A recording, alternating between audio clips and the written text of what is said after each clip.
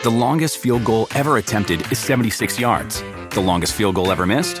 Also 76 yards. Why bring this up? Because knowing your limits matters, both when you're kicking a field goal and when you gamble. Betting more than you're comfortable with is like trying a 70-yard field goal. It probably won't go well. So set a limit when you gamble and stick to it. Want more helpful tips like this? Go to keepitfunohio.com for games, quizzes, and lots of ways to keep your gambling from getting out of hand.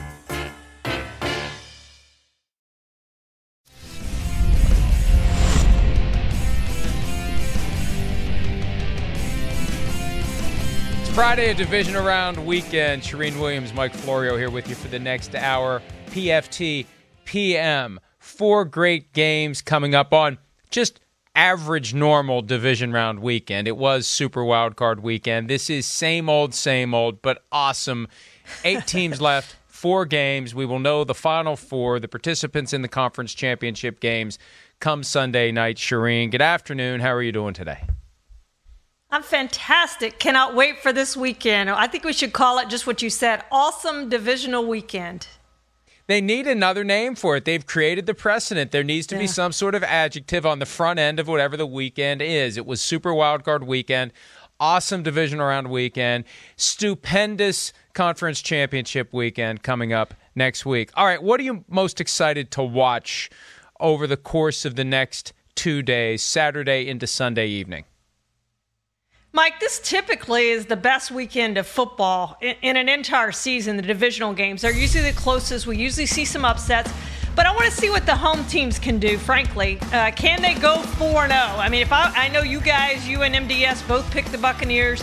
If I was going to pick these, I would probably pick the home games. But I'm not going to be surprised if any of these road teams win. It's just been a different year for quote-unquote home field advantage. During the regular season, 127, 128, and 1 the home teams were.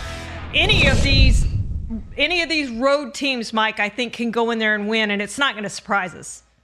I didn't think of the fact that the home field advantage was non-existent this year when picking the games. I've got 2 home teams and 2 road teams. I've picked both the Ravens and the Buccaneers to win this weekend. I'm most excited to see that Sunday night game. Tom Brady, Drew Brees. The stakes feel higher than a normal Final 8 game because of the fact that Tom Brady's trying to show that he can get it done at a high level without being with the Patriots. And if it falls short of the conference championship game, I don't know that it feels like a disappointment, but I know that it will to him. And the finality of seeing Tom Brady exit before the Super Bowl, before the conference championship, I think that's always jarring when it happens because it's happened so infrequently over the past 20 years, specifically over the past 10 years. But for Drew Brees, if the Saints lose, that could be it. By all appearances, it will be it. He'll be done, although I'm still not ready to assume that he won't come back. If they would suffer a loss to the Buccaneers at home in the divisional round, maybe he decides to play one more year.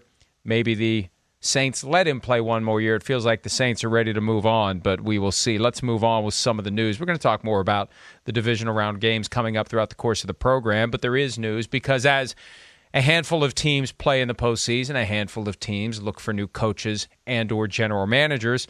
The Falcons don't yet have a general manager, although it's believed it will be Terry Fontenot of the Saints once the Saints season ends. Arthur Smith of the Titans, whose season ended this past weekend, now gets a job for the first time an NFL head coach. The son of FedEx founder Fred Smith, making his own way in the world, going from Nashville to Atlanta, Charean, as the head coach of the Falcons. Your immediate reaction to the news that Smith picked the Falcons and that the Falcons picked Smith?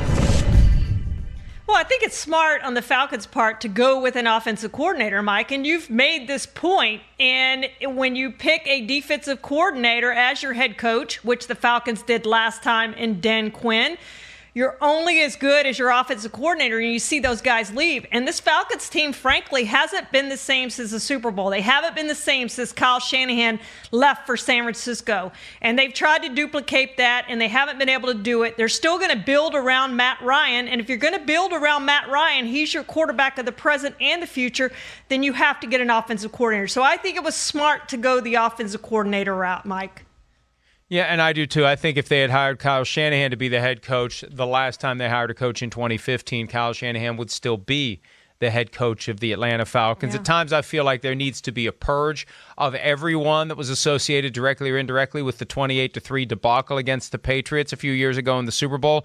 Short of selling the team, though, that's not going to happen. Arthur Smith takes that job. Frankly, if I'm Arthur Smith, all due respect, Falcons, that's not the job I want. That's not the best job. Right.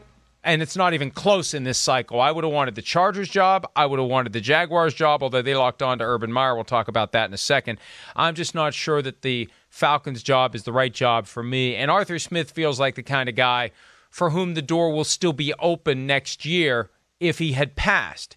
And I put the Falcons squarely in the wait till next year category when I was ranking these jobs last week. If I'm Arthur Smith, I definitely don't need the money.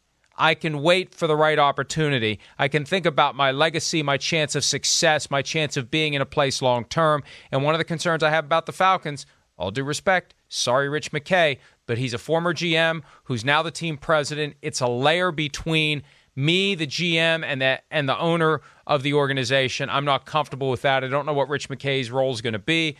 My guess is Arthur Smith has gotten some representation about what it'll be, but whether that's what it ultimately is, who knows? It's all very vague and amorphous, and it makes the job less attractive. Not to mention the salary cap problems, not to mention whether you want to keep Julio Jones and or Matt Ryan. Maybe Arthur Smith has other ideas. We'll see how that goes, Shireen. But it's just another job that's filled as the dominoes begin to fall. We went the full week right after the season ended with none. We added a seventh on Monday, and now we see more and more landing into place. The first domino to fall was in Jacksonville, where Urban Meyer was named the head coach last night. And this was a brilliant move by the Jaguars to Bigfoot divisional round weekend, because why else would we be talking about the Jaguars? And the Jaguars are now the top story, and they have been for the last 24 hours, even though they're not playing in any of the games this weekend. Here's Urban Meyer on job number one for him, which is drafting the right quarterback with that first overall selection. And obviously the Jaguars do have the number one overall pick. What are your thoughts on this upcoming quarterback class? And is there a separation in that quarterback class with the top overall guy? You see Trevor, you see Justin, you see Zach, you see, that this is going to be, as Shad said, this is a monumental moment for this franchise. And we've seen some franchises explode, and we've seen others fail. And I've said this many times, throughout my career, is that when the NFL says it's a quarterback league, I would say, well, so is college, and so is high school, so is Pop Warner. It's a quarterback sport. So whoever takes that snap, we have got to be right on. If I didn't know better, and I may have to go listen to this again, I believe, Shireen, that Urban Meyer has given us a Simsism. I believe he said monumental, which is exactly the kind of thing I expect Chris Sims to say on PFT Live any weekday morning between 7 and 9 a.m. Eastern. But beyond that, yes, it is a monumental or monumental, whichever one you choose, decision for the Jaguars as to what they do with that first overall pick. And Mike, you've talked about this repeatedly. College coaches have not come into the NFL with great success. When you look at the last six who've been hired, it's Matt Rule, Bill O'Brien, Cliff Kingsbury, Chip Kelly, Doug Marrone, and Greg Schiano, who came from the college ranks to the NFL ranks. Their record is not sterling, as you can imagine. 145, 179, and 1. Obviously, Bill O'Brien is the only one of those guys to have a winning record in the NFL after coming from the college ranks. Now, having said all that, Urban Meyer is way more qualified than those other guys based on what he did in college. He actually had great success in college at different programs, unlike those other guys did. When you look at what Cliff Kingsbury did at Texas Tech, he was not successful. And we'll see, the jury's still out on his success with the Cardinals. But, Mike, that is a huge question, and it is a huge gamble. But if you're Shad Khan and you look at the other coaches that you've hired who have not been good, who have not had success, Marrone, Mike Mularkey, and Gus Bradley, this is a good hire for him. And you know why? Because you're going to sell tickets. You're going to sell jerseys. You are going to sell out that stadium. You have the number one overall pick, which we assume is going to be Trevor Lawrence. You could sell Trevor Lawrence, and you could sell Urban Meyer for at least 2 or 3 years to that fan base in Florida. Yeah, I agree with you completely. And Peter King made a great point today as it relates to the pressure that will be on Urban Meyer at the NFL level. And I hadn't thought of it this way, but I'm very familiar with the Ohio State fan base. I've got family in Columbus, and it is over the top. And at the college level, you get one loss a year before you're out of the running for the national championship. So there's an expectation every week that they're going to win. And against most teams, the expectation is they're going to win big. With the Jaguars, you can lose 2, 3, 4, 5, 6 games and still make it to the playoffs. So maybe there'll be less pressure, and surely there's less expectation. The fan base is far less zealous. The fan base hasn't been spoiled by anything. 2 AFC championship, 3, excuse me, I forgot about 96. There was 96, 99, and 2017. Am I missing one, 17. Shireen? I think that's it, right? No, I think 3 that's AFC championship appearances, no Super Bowl appearances for the Jaguars. There isn't a legacy of greatness. And if you're making the jump to an NFL team, I would pick the team that's never been in a Super Bowl. Yeah. I would pick the team with the fan base that isn't already demanding something special right away, and you better be 12-4 or 13-3, and you're not exactly following a tough act in Jacksonville, and you get the first overall pick, and you're in a division that isn't Murderer's Row.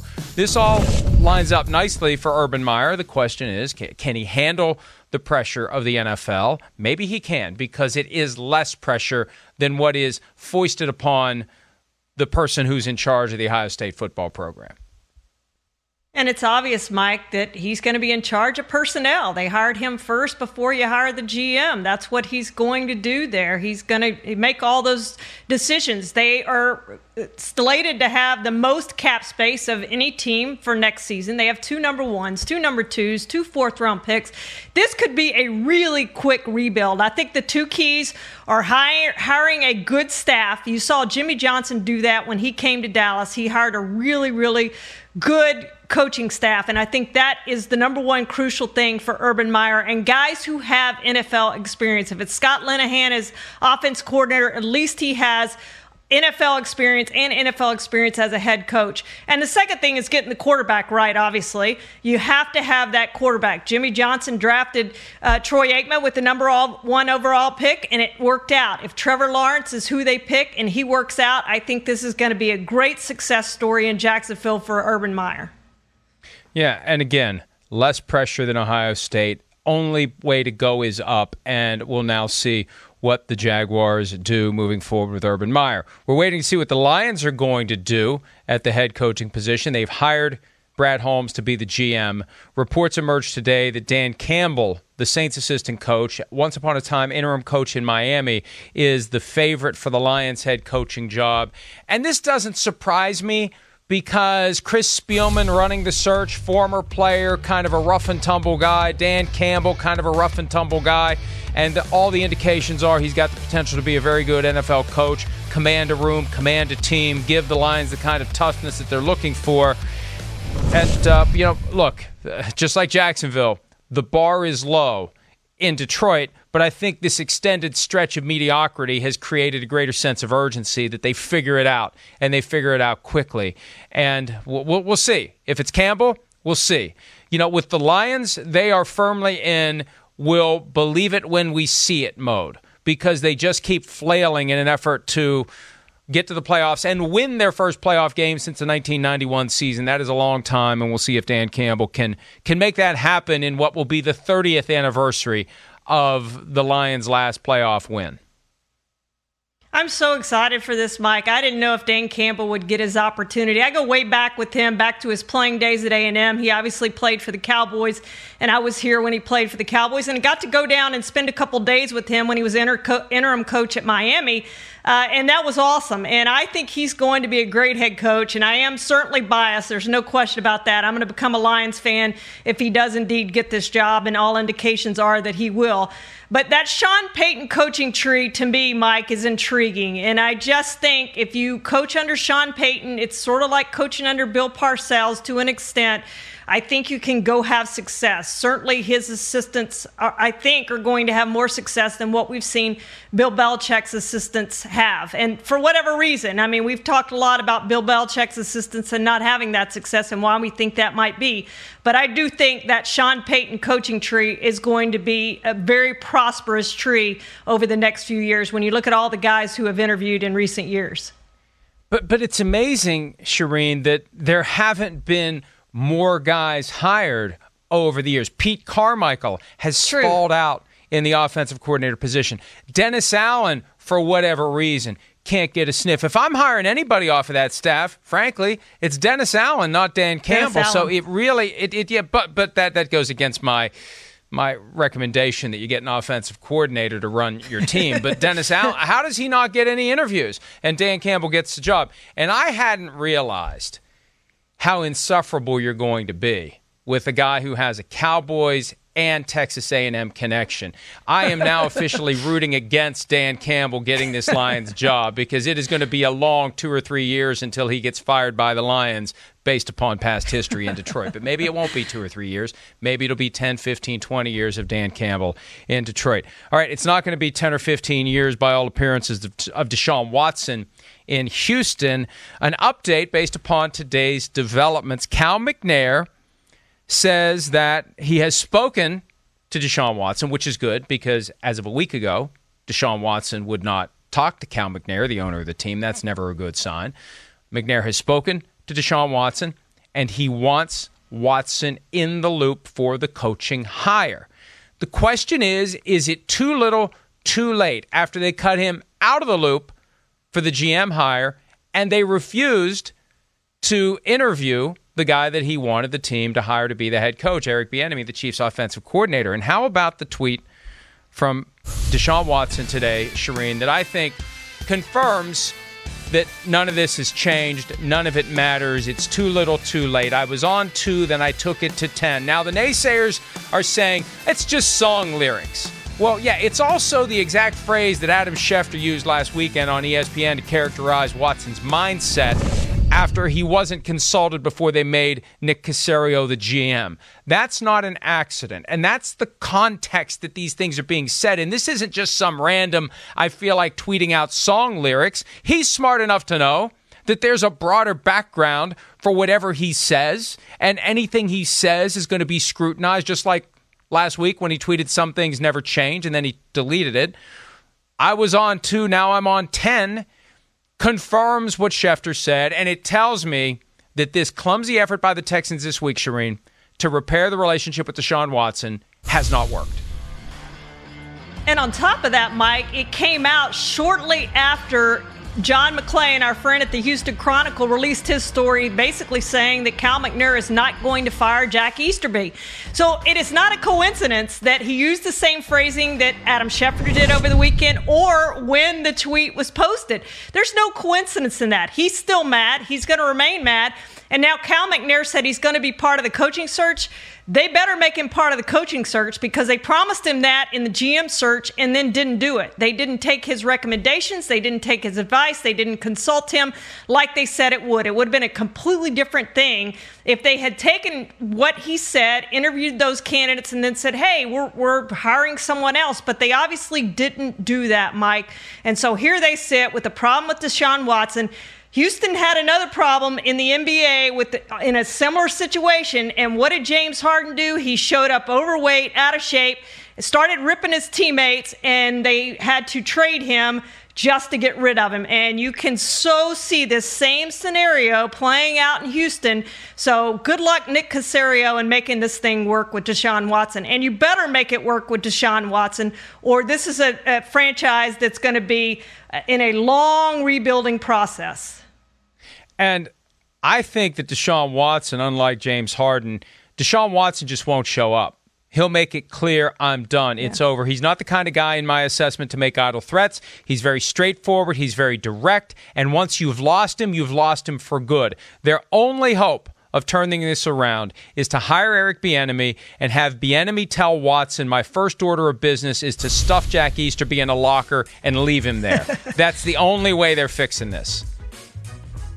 Yeah, I agree with you. It doesn't seem there's another out. And so you asked Deshaun Watson what he needs to be happy there, and that's what you have to do, frankly, if you want to keep Deshaun Watson. And it looks like, Mike, it's going to come down to Deshaun Watson or Jack Easterby. And I cannot believe that Cal McNair would pick Jack Easterby. I just can't even envision that in my thoughts. But if that's the way they go, wow, this is an organization that's really, really in a lot of trouble over the coming X number of years, because no one's going to want to go there. I vaguely recall saying at some point over the past week or so that if it came down to Deshaun Watson or Jack Easterby, everyone in their right mind would pick Watson except for members of Jack Easterby's family, and at least half of them would say Watson as well. So it is a no-brainer. I don't understand the spell that Easterby has cast on McNair. And this may be very simple, Shireen. I mean, let's think about it. Cal McNair owns that team for one reason and one reason only. He's the son of the man who founded it. That's it.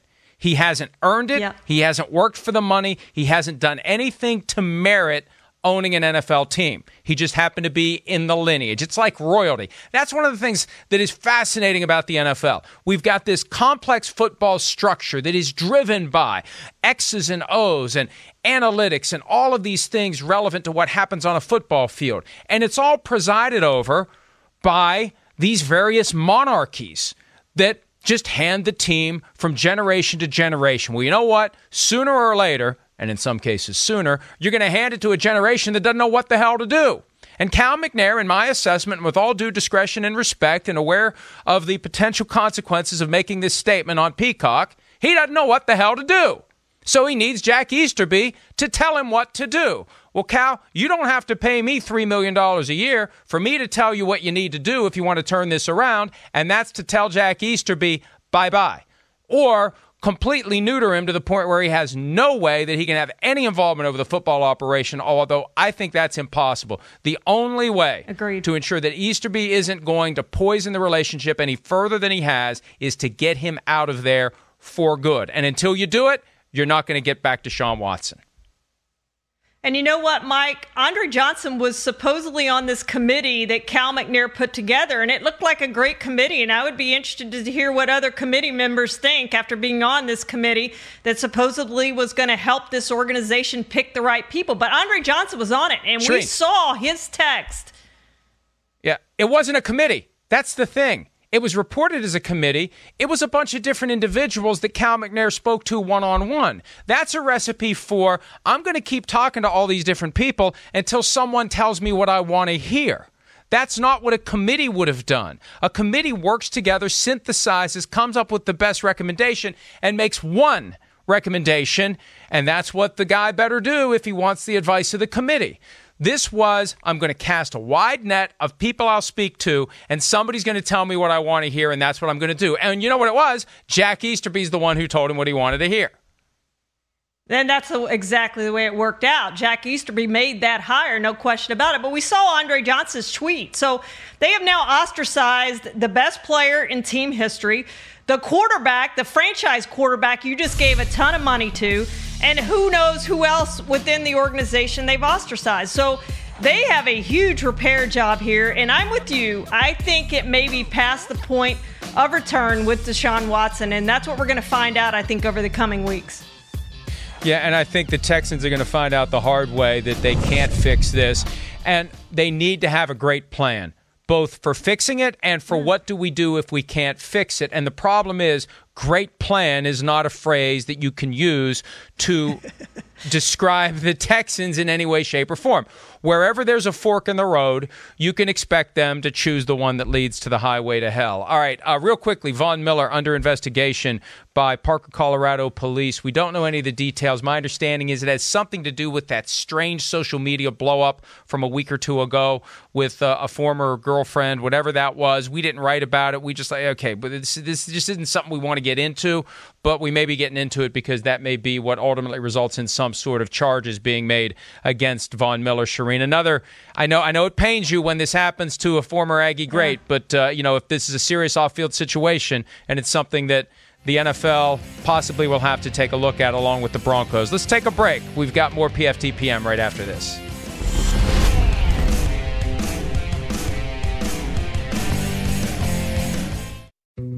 Dietz & Watson's been making meats and cheeses the right way since forever. What's that mean? It means never cutting corners, ever. It means cooking, not processing. It means our Virginia brand ham that's cooked to perfection, then twice baked to layer the flavors. It takes more time, but you can taste the difference. We come to work every day to do it the right way, even if it's the hard way.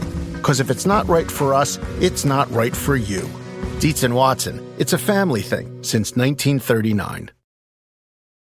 Reese's peanut butter cups are the greatest, but let me play devil's advocate here. Let's see. So, no, that's a good thing.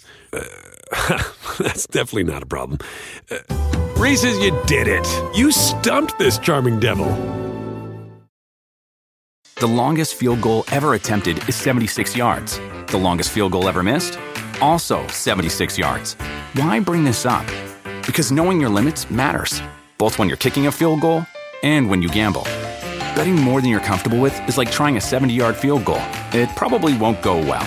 So set a limit when you gamble and stick to it. Want more helpful tips like this? Go to keepitfunohio.com for games, quizzes, and lots of ways to keep your gambling from getting out of hand.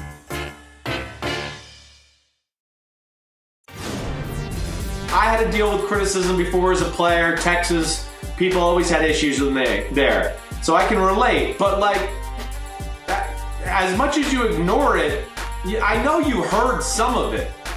It's not pleasant. How did you internalize that? How do you channel the noise? How did you work with it? Well, I mean, the crazy part about it is, it's hard to ignore it in this day and age, and I did my best to mask it and kind of look the other way.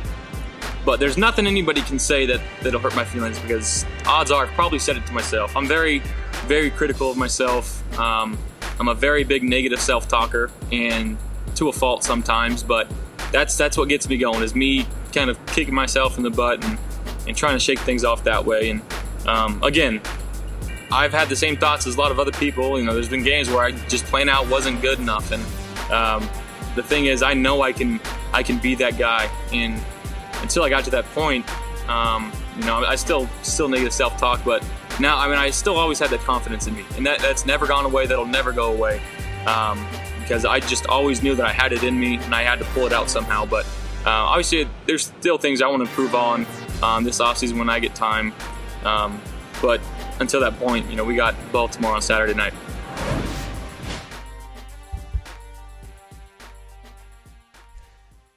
All right, it's time to get you ready for the divisional round weekend. Charean Williams, Mike Florio with you on PFTPM. We've got several different categories of ways to look at this, and we're going to pick some players in response to each one. Let's begin with who has the most pressure of the players in these four games coming up over Saturday and Sunday, Charean. Well, happy birthday, Drew Brees. Turned 42 today, Mike. And you alluded to this earlier, right?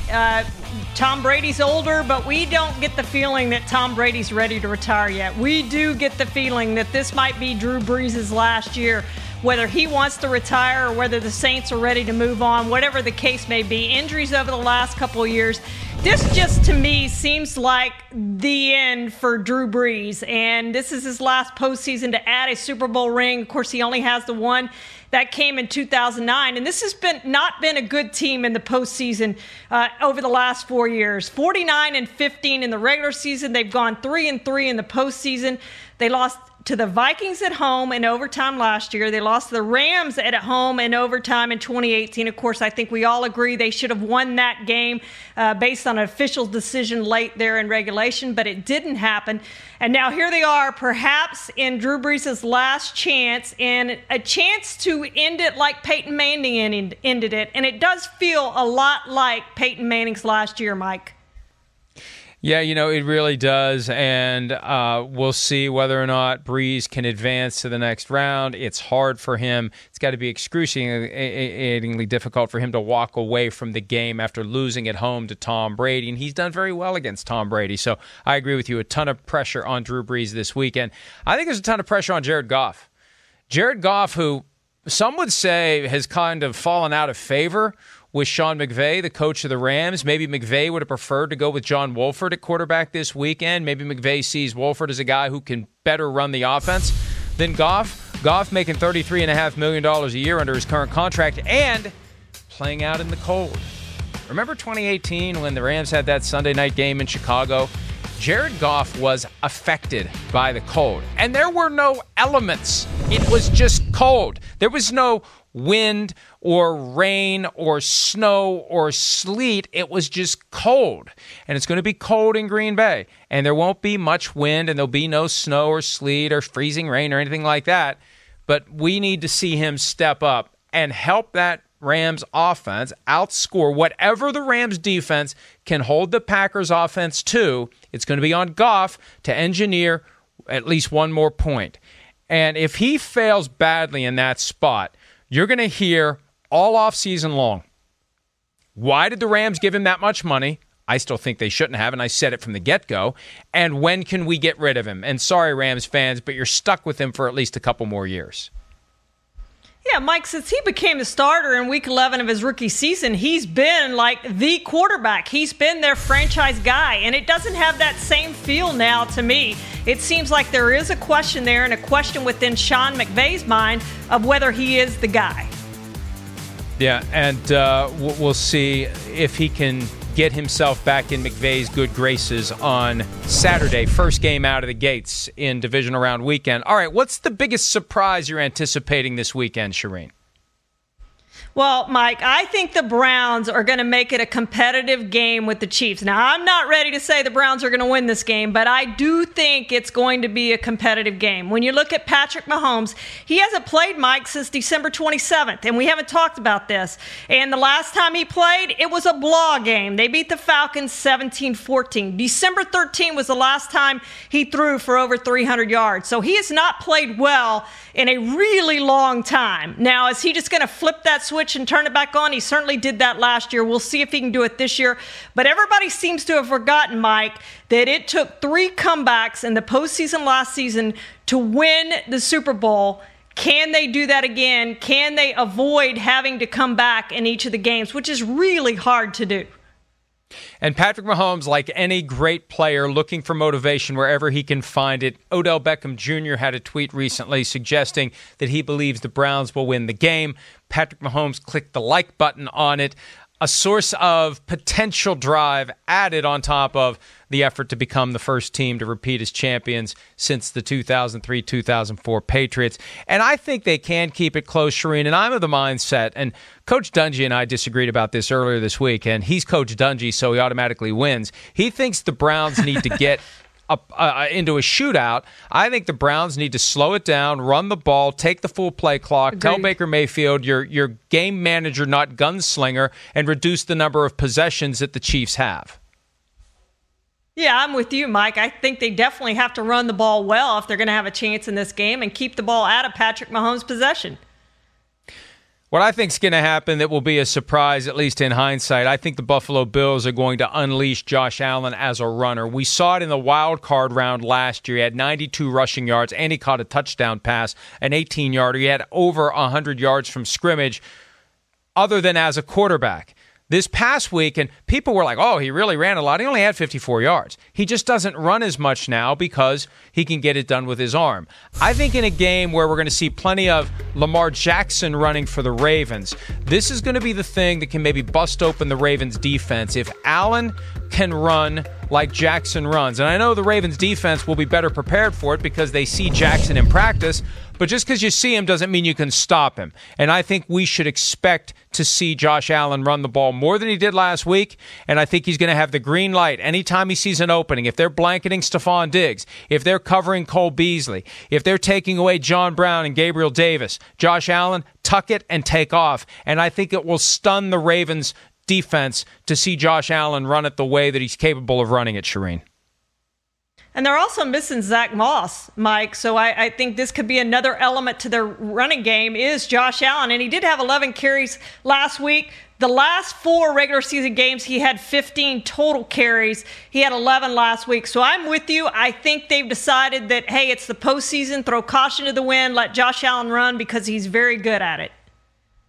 Let's go to another topic. This officially is called the Under the Radar storyline. In deference to Chris Sims, I'll call it the Swept Under the Radar storyline. That's one of the Simsisms he gave us this week. What is your Swept Under the Radar storyline? Well, I like the fact that Kevin Stefanski's coming back to call the plays. I mean, Alex Van Pelt was terrific last week. He didn't take the foot off the gas, Mike. You kept thinking Pittsburgh's getting back in this. They're scoring. You're going to see the Browns try to run this out. Nope. They said, we're going to throw the ball. We're going to match you touchdown for touchdown, and you can't come back against us. And Alex Van Pelt did not have Kevin Stefanski there to change his mind or anything else. It was his game, and he called a terrific game. And now Kevin Stefanski's coming back. His first playoff game as the head coach of the Browns, his first playoff game as a play caller. What's he going to do, and how much is he going to rely on Alex Van Pelt this week? They had total balance last week, 31 rushes and 34 passes. It helps to get out to that easy 7-0 lead and to have it snowball into 28-0. But you're right. It's actually extra pressure on Kevin Stefanski, because if they stink on Sunday afternoon, maybe people will say next time we're in the playoffs, we just need to lock you in the basement and go with someone else running the team that day. For me, the under-the-radar storyline is Antonio Brown back in the Superdome for the first time in 2 years. The last time we saw him there was his last game with the Steelers just a few days before he got upset that Juju Smith-Schuster was named the team MVP, and he threw the ball at Ben Roethlisberger and stormed off and never came back. He had 14 catches for 185 yards and 2 touchdowns against the Saints in the Superdome. He's in game shape, game speed, ready to go. They've got a vast array of weapons. But when Mike Evans got hurt in Week 17, Antonio Brown really stepped up and had a huge day then. They didn't need him much last Saturday against Washington. I think they're going to need him on Sunday, and I think we're going to see a lot of Antonio Brown because he's back in a building, Shireen, where he's made plenty of noise, at least the last time he played there. Absolutely, Mike. And he hasn't had the greatest of postseason careers. 11 postseason games, 5 100-yard games, and 5 touchdowns. But I do think with Marshawn Lattimore on Mike Evans, we could see a lot of AB this week. All right, next one. Best head-to-head matchup this weekend. Shireen, what do you got? Well, I'm going to go with the obvious one, Mike, and it's the Packers' #1 scoring offense against the Rams' #1 scoring defense. It's happened 6 times before that the #1 scoring offense has met the #1 scoring defense, and the offenses, to no one's surprise, are 4-2, but then that's in the divisional round. Overall, since 1990, the defenses actually have a 4-3 lead in that, but I am intrigued by this. The Packers had the #1 scoring offense in 2014, and the Seahawks beat them 28-22. They were the #1 scoring defense that year. So this matchup just intrigues me about who's going to win it. Rams definitely need to do what they've been doing, which is score defensive touchdowns if they're going to have a chance. And I look at 2 specific aspects of that matchup, Packers offense against Rams defense. Number 1, Jalen Ramsey on Davante Adams. Will Aaron Rodgers throw it even if Davante Adams isn't technically open? Will there be a crevice, a sliver, a crease through which he can get the ball to Adams, and will he catch it even if he's covered? Second, Aaron Jones. Contract year, postseason. He had 3 100-yard rushing games this year. Back in Week 2 against the Lions, he had over 200 yards from scrimmage. It looked like he was going to make a huge statement to get paid a ton of money by somebody. It didn't happen the way that we thought it would. It can happen now. With 24 teams watching, this is his chance to get people to start scratching his name near the top of the list of available running backs in free agency. So I agree where you're coming from here. That offense versus that defense, what are they going to do to slow down Aaron Rodgers and company, and what can that supporting cast do to step up to help save the day? For me, the best head-to-head matchup is the Chiefs' pass rush against Baker Mayfield, because as long as Baker Mayfield isn't being rushed, isn't being hurried, isn't being pressured, he can execute the offense. Now, that's true for most quarterbacks, but it's especially true for Baker Mayfield because he's somewhere between Tom Brady and Patrick Mahomes.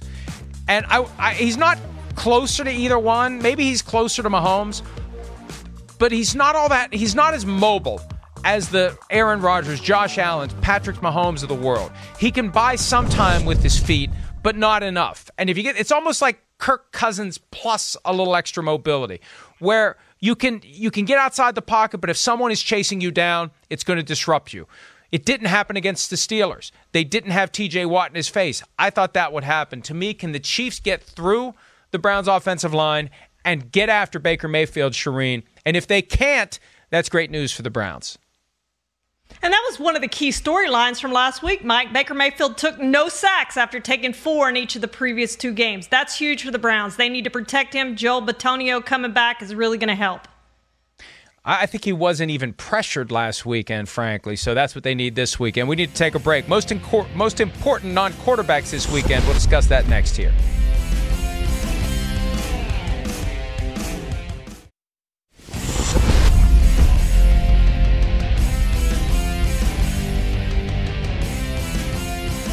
Non-quarterbacks. Each game, we're going to pick one each from each team in each game. We're going to begin with Rams-Packers. Shireen, you have someone from the Rams.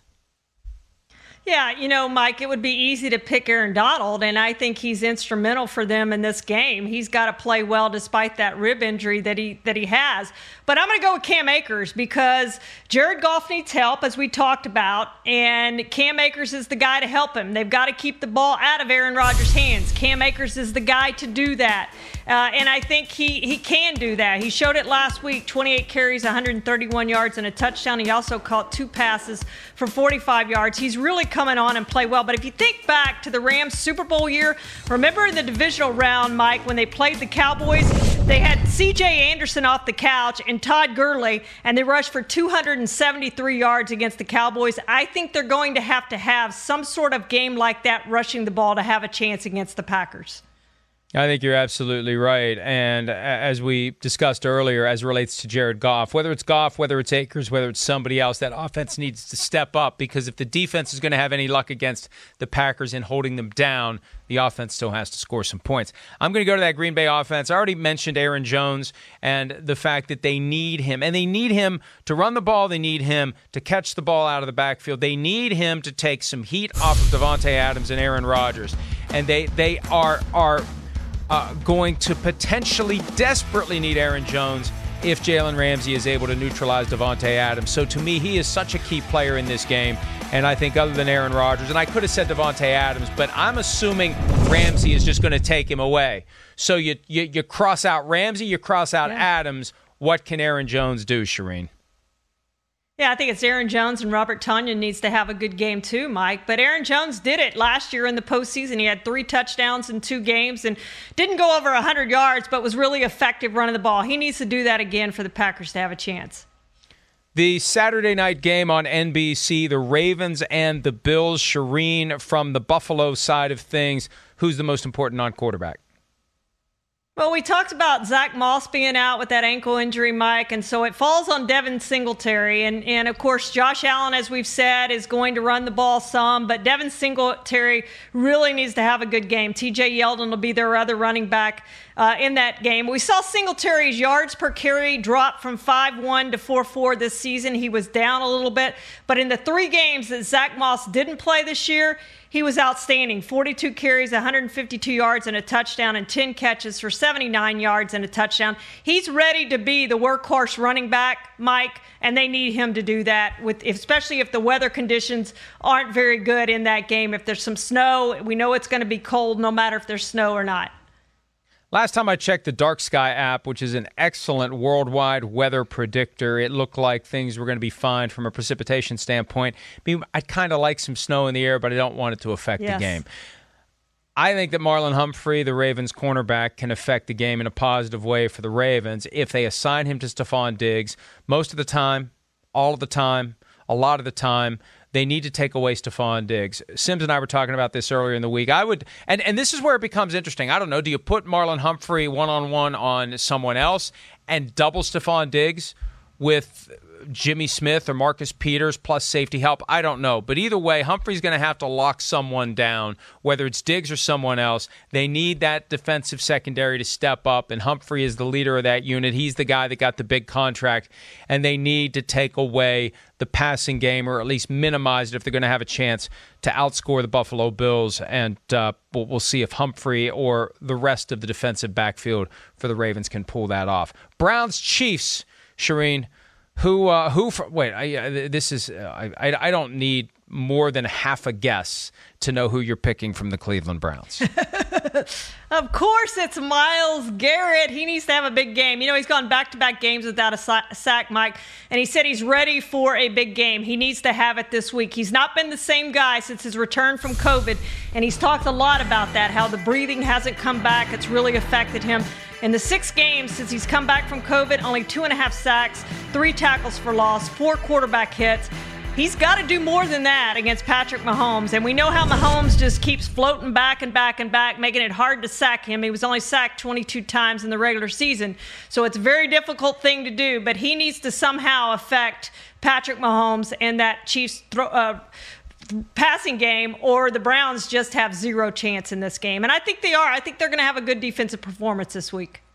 I'm going with Travis Kelce from the Chiefs, the tight end. And you could have gone Tyreek Hill. But Travis Kelce, for a couple of reasons. Number one, he's that guy that's always open. He's that guy that Patrick Mahomes is always looking for. He's that guy that really fuels the meat and potatoes of the passing game. Tyreek Hill is the sizzle in the steak, and Travis Kelce is more like the gristle in the middle and the mashed potatoes and everything that goes along with keeping it moving in the right direction. And he grew up in Cleveland, which makes this one a little more special for him to take on the Browns. So I'll go Kelce. Last game of the weekend, Buccaneers-Saints. The quarterbacks are going to be critical. Who's the most important non-quarterback for the Buccaneers? Well, you know I was going to pick the other Aggie, Mike, right? It's Mike Evans, of course, and he needs to have a big game, and he hasn't had a big game because they lock him down with Marshawn Lattimore, and he has no touchdowns against Marshawn Lattimore since 2018. He has not played well against the Saints. 1 catch, 2 yards, and a touchdown in week 1, 4 catches, 64 yards, and no touchdowns in week 9. They have to have him be very involved in this game, Mike, like he was last week against Washington. I've got Taysom Hill from the Saints for one very important reason. Bruce Arians said in the aftermath of their win over Washington, he wanted Alex Smith, not Taylor Heineke, to play quarterback because he was concerned about the defense's ability to deal with the mobility of Heineke. And he warned the defense about it, and they still got burned by him. So, Drew Brees isn't mobile. Taysom Hill is, and this is the opportunity for the Saints to unleash Taysom Hill and maybe have him have a big impact on that game. We're going to answer some of your best questions when PFTPM continues right after this.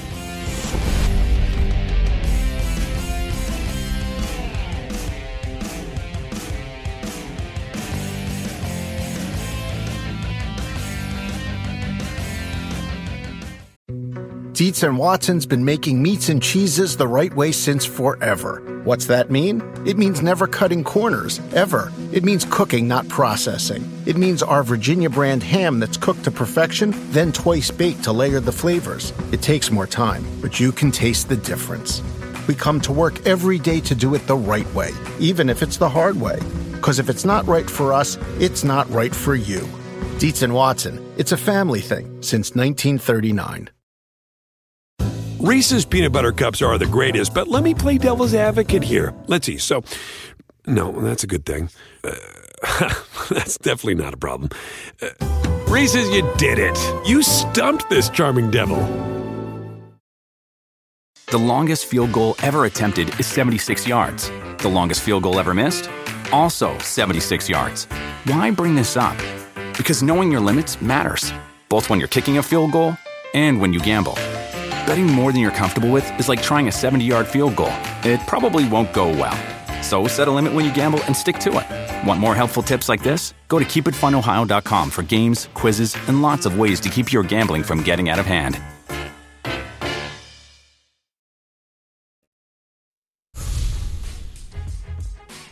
Sports Uncovered. Check out the latest episode. It will tell the story of Gail Sierens, the first woman to call play-by-play for an NFL game. Get that wherever you get your podcasts. All right, let's get to the questions from the PFTPM posse and anyone else who submitted questions good enough to make it through the filter. And the filter was fairly thick today because we don't have a lot of time. A Red Zone Alk asks this question. Given that Wade Phillips announced today that he is unretiring, I didn't know that he was officially retired, will he get another coaching job in the NFL after 1 year out, Shireen?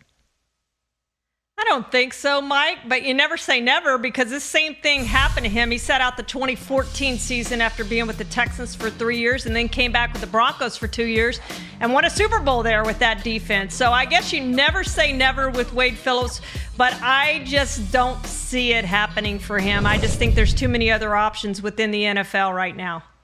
You know who I think would benefit from his presence tremendously? It's Mike Zimmer in Minnesota. He has always relied on having someone in the organization who can speak truth to him. It was Tony Sparano. He unexpectedly passed in training camp or just before training camp a few years back. It's been guys like Gary Kubiak. And this past year, they had Dom Capers there as a consultant defensively. I think having a guy like Wade Phillips around, if Mike Zimmer's willing to listen to him, would maybe be exactly what Zimmer needs to fix that defense. And you get a little hybrid. That's what he was going with Dom Capers, a little 4-3, a little 3-4, mix things up, have some new ideas for your defense and try to make it better that way. I think that's something that Zimmer should consider. All right, Dan Twait wants to know, what's the best landing spot for Deshaun Watson? Well, I would definitely say the Dolphins. They could get back their number 3 overall draft pick, and you get Tua if you think Tua can play. To me, it makes sense if you're going to trade him. Now, if I'm Houston, I hate that the Dolphins are in the AFC because, you know, if you get good, you're going to have to go through the Dolphins more than likely to get to the Super Bowl, because that makes the Dolphins obviously instant contenders, which I think they are building toward that right now. So that would scare me from that standpoint, but it does make a lot of sense, Mike, based on where their draft pick is, that they got from the Texans, and the fact that you could get a quarterback out of it. The no-trade clause in the contract gives Deshaun Watson immense power because he can say no to any trade that the Texans propose. So if they're going to do this, if they decide that there's no way out of this and they don't want to get into a protracted fight and he's serious about sitting out, you go to Deshaun Watson and you say, list all of the teams for which you would play.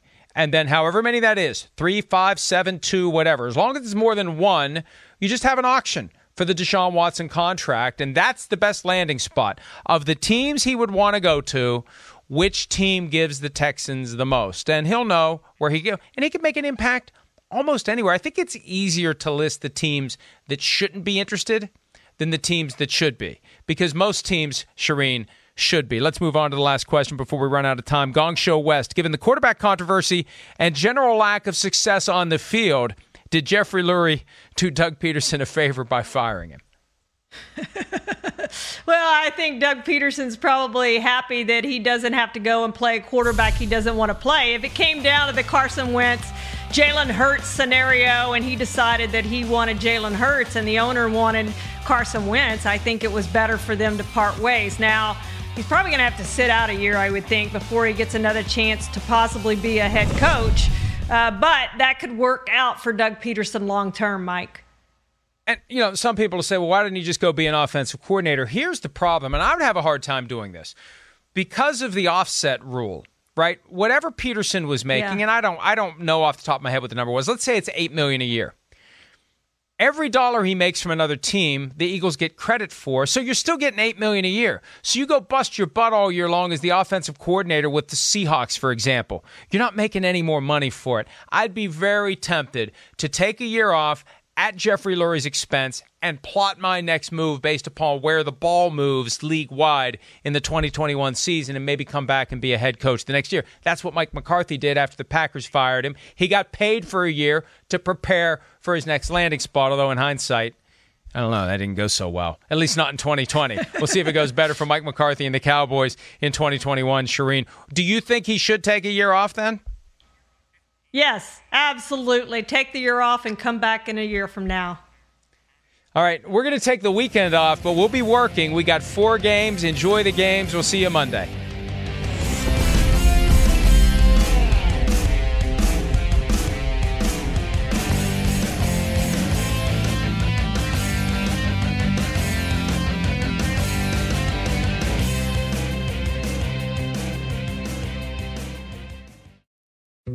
Dietz & Watson's been making meats and cheeses the right way since forever. What's that mean? It means never cutting corners, ever. It means cooking, not processing. It means our Virginia brand ham that's cooked to perfection, then twice baked to layer the flavors. It takes more time, but you can taste the difference. We come to work every day to do it the right way, even if it's the hard way. Because if it's not right for us, it's not right for you. Dietz & Watson. It's a family thing since 1939. The longest field goal ever attempted is 76 yards. The longest field goal ever missed? Also 76 yards. Why bring this up? Because knowing your limits matters, both when you're kicking a field goal and when you gamble. Betting more than you're comfortable with is like trying a 70-yard field goal. It probably won't go well. So set a limit when you gamble and stick to it. Want more helpful tips like this? Go to keepitfunohio.com for games, quizzes, and lots of ways to keep your gambling from getting out of hand.